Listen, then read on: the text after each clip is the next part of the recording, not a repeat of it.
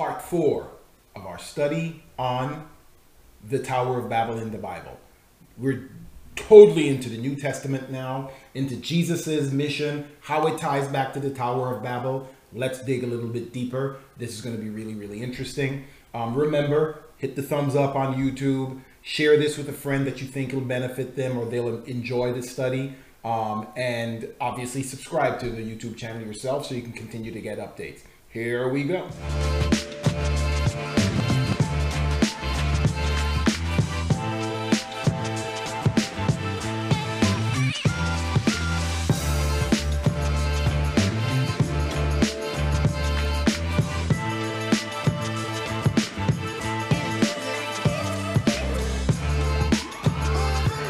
So that's what is happening in the New Testament, and this speaks to a part of Jesus's mission.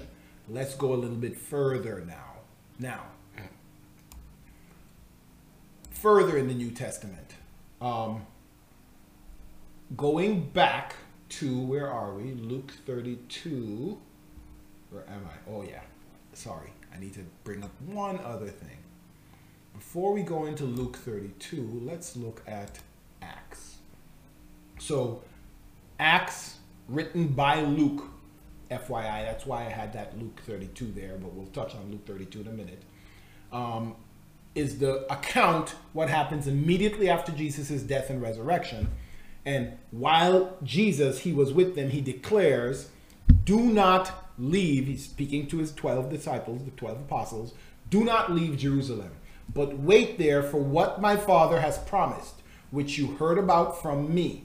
John baptized, and he's saying, in case you don't remember, John baptized with water, but you will be baptized with the Holy Spirit not many days from now. And what I want you to see is the parallel here. So this is Luke writing the book of Acts, and he tells them, don't leave Jerusalem. He writes that Jesus said, don't leave Jerusalem, stay in Jerusalem, for you will be baptized with the Holy Spirit not many days from now. And later in Acts, we see they deal with, replacement for Judas. I'm going to skip over that. It's not relevant to what we're talking about. The Holy Spirit and the day of Pentecost. So this is now Acts chapter 2. Now, when the day of Pentecost had come, and they were all together in one place, like Jesus had said, wait for me there. Something's going to happen. You're going to get filled. Suddenly a sound like a violent wind blowing came from the heavens and filled the entire house where they were sitting.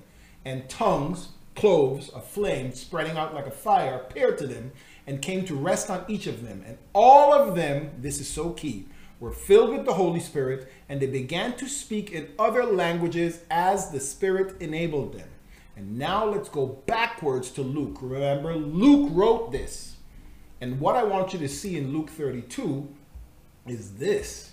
Luke 32, Luke continues to tie together the nations and the Holy Spirit. He did it in his gospel as well. Baptism of Jesus. Luke is the only baptism record of Jesus where he does this sequence of events. Now, when there were people being baptized and Jesus was also baptized, and while he was praying, the heavens opened and the Holy Spirit descended on him in bodily form like a dove. And a voice came from heaven saying, you are my dear son, in you I take great delight. So Jesus, when he began his ministry, was about 30 years old. So what happens? The Holy Spirit descends on Jesus. He gets recognized by his Father from heaven. And then we hear that's when Jesus' ministry begins. What does Luke then talk about? Luke then immediately goes into, now that Jesus' ministry begins, for whatever reason, Luke thinks it's important here, not like not like Matthew in the beginning, where that's where you would expect it. By the way, Jesus comes from Joseph, who's a son of, so you would expect that in the beginning of Jesus's life. Luke digs it here right after Jesus gets filled with the Holy Spirit, and he lays out Jesus's entire genealogy from Joseph all the way down to the son of Shem, the son of Noah, all the way down to Adam, who was the son of God.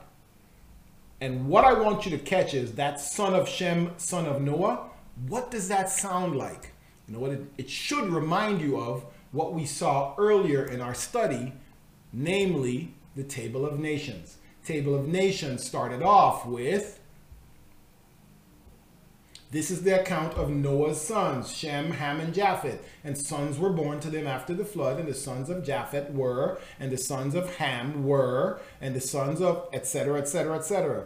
This is a Table of Nations, and what we're seeing here in Jesus's genealogy is a tie back from Luke, a tie back to that Table of Nations. Because what the Table of Nations does is it says Noah's sons went to these nations or were assigned to these nations. What we're seeing here is we're not talking about the nations, but Luke goes to the trouble of saying after Jesus gets his anointing, the Holy Spirit, these are all the nations that Jesus comes from. These are all the families, the sons of Noah, all the way down to Adam that Jesus comes from. Why is that so critically important? Let's go back to where we were. So fast forward back to Acts.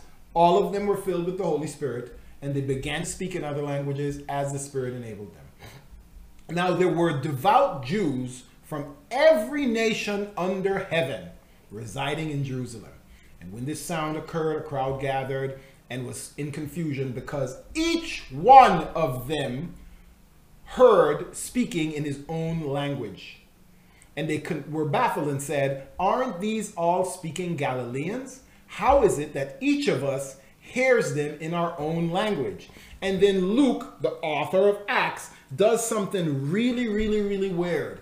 He lists out nations: Parthians, Medes, Elamites, the residents of Mesopotamia, Judea, Cappadocia, Pontus, I'm getting the point I need to get here, the province of Asia, Phrygia, Pamphylia, Egypt, parts of Libya, near Cyrene, and visitors from Rome, both Jews and non-Jews, Cretans and Arabs. And we hear them speaking in our own languages about the great deeds that God has done. So it's super critical now. I'm going to try to close this down even a little bit more, so I'm focusing just on this tab. Good. It's super critical now to understand why is Luke listing off these nations. As a matter of fact, let me change screen for a second. He lists off a bunch of nations, but he doesn't list off every nation that he knows of. For example, in Luke's time period, when this is being written somewhere around between 50 and say 70-ish AD, somewhere thereabouts, it was well known by all of Luke's peers and Luke himself that India existed. Like Greece had established relationship with India for trade. So India wasn't like a mystery to them. Why doesn't he list India? I'll give you an even better one.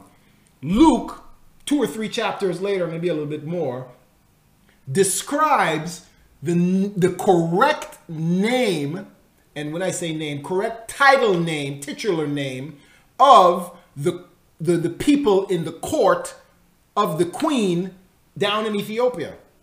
This is around the Ethiopian eunuch when he's witnessed to, and he ends up getting baptized. And he goes back down to Ethiopia with the gospel, so to speak. That's not correct because he already had Jewish things, Jewish background. That's why he was coming to Jerusalem. But we'll get into that in a minute. So why doesn't Luke mention Ethiopia here?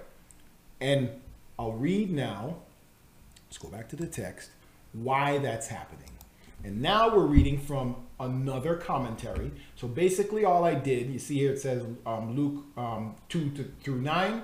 So if you highlight 2 through 9, like this is 8, like there. If you highlight, you highlight by clicking your mouse like this. You can do something like this and say study, and then it'll open up commentaries, etc. So I've done that already, that step. And this is one of the commentaries, and this is actually a very good commentary. It's called the New Testament Second Edition, and it's New and Old Testament, but I'm looking at the New Testament because we're reading from the New Testament. It's called the IVP Bible Commentary, which is, it's called the Cultural Background Bible Commentary. So it tells you, hey, contextually, what was happening in the background while this happened. So let's read that. The Jews from Parthia would know Aramaic, language that Jesus spoke. Those from the Roman Empire, Greek, but many of them would be familiar with the local languages and the dialects spoken in the outlying areas of their cities. Most Palestinian Jews were bilingual. Although these are Jews, these are culturally and linguistically, so they spoke languages of other nations. In keeping with his theme in Luke 1, go out into all the earth, Luke thus emphasizes that even from the church's inception as an identifiable community, the Spirit has moved the church into multicultural diversity under Christ's lordship. So, that's a lot of big words. What are we saying there? We're saying, remember when the nations were appropriated out to the sons of God and some of them rebelled? Tower of Babel. What happened before the Tower of Babel? We got a listing of the table of nations. Suddenly here now, it's a whole divine setup. There you go. That was part 4. Tune in tomorrow for part 5, which will be the closing part on how this ties into our mission. See you guys tomorrow. Like, subscribe, share on YouTube. Thank you.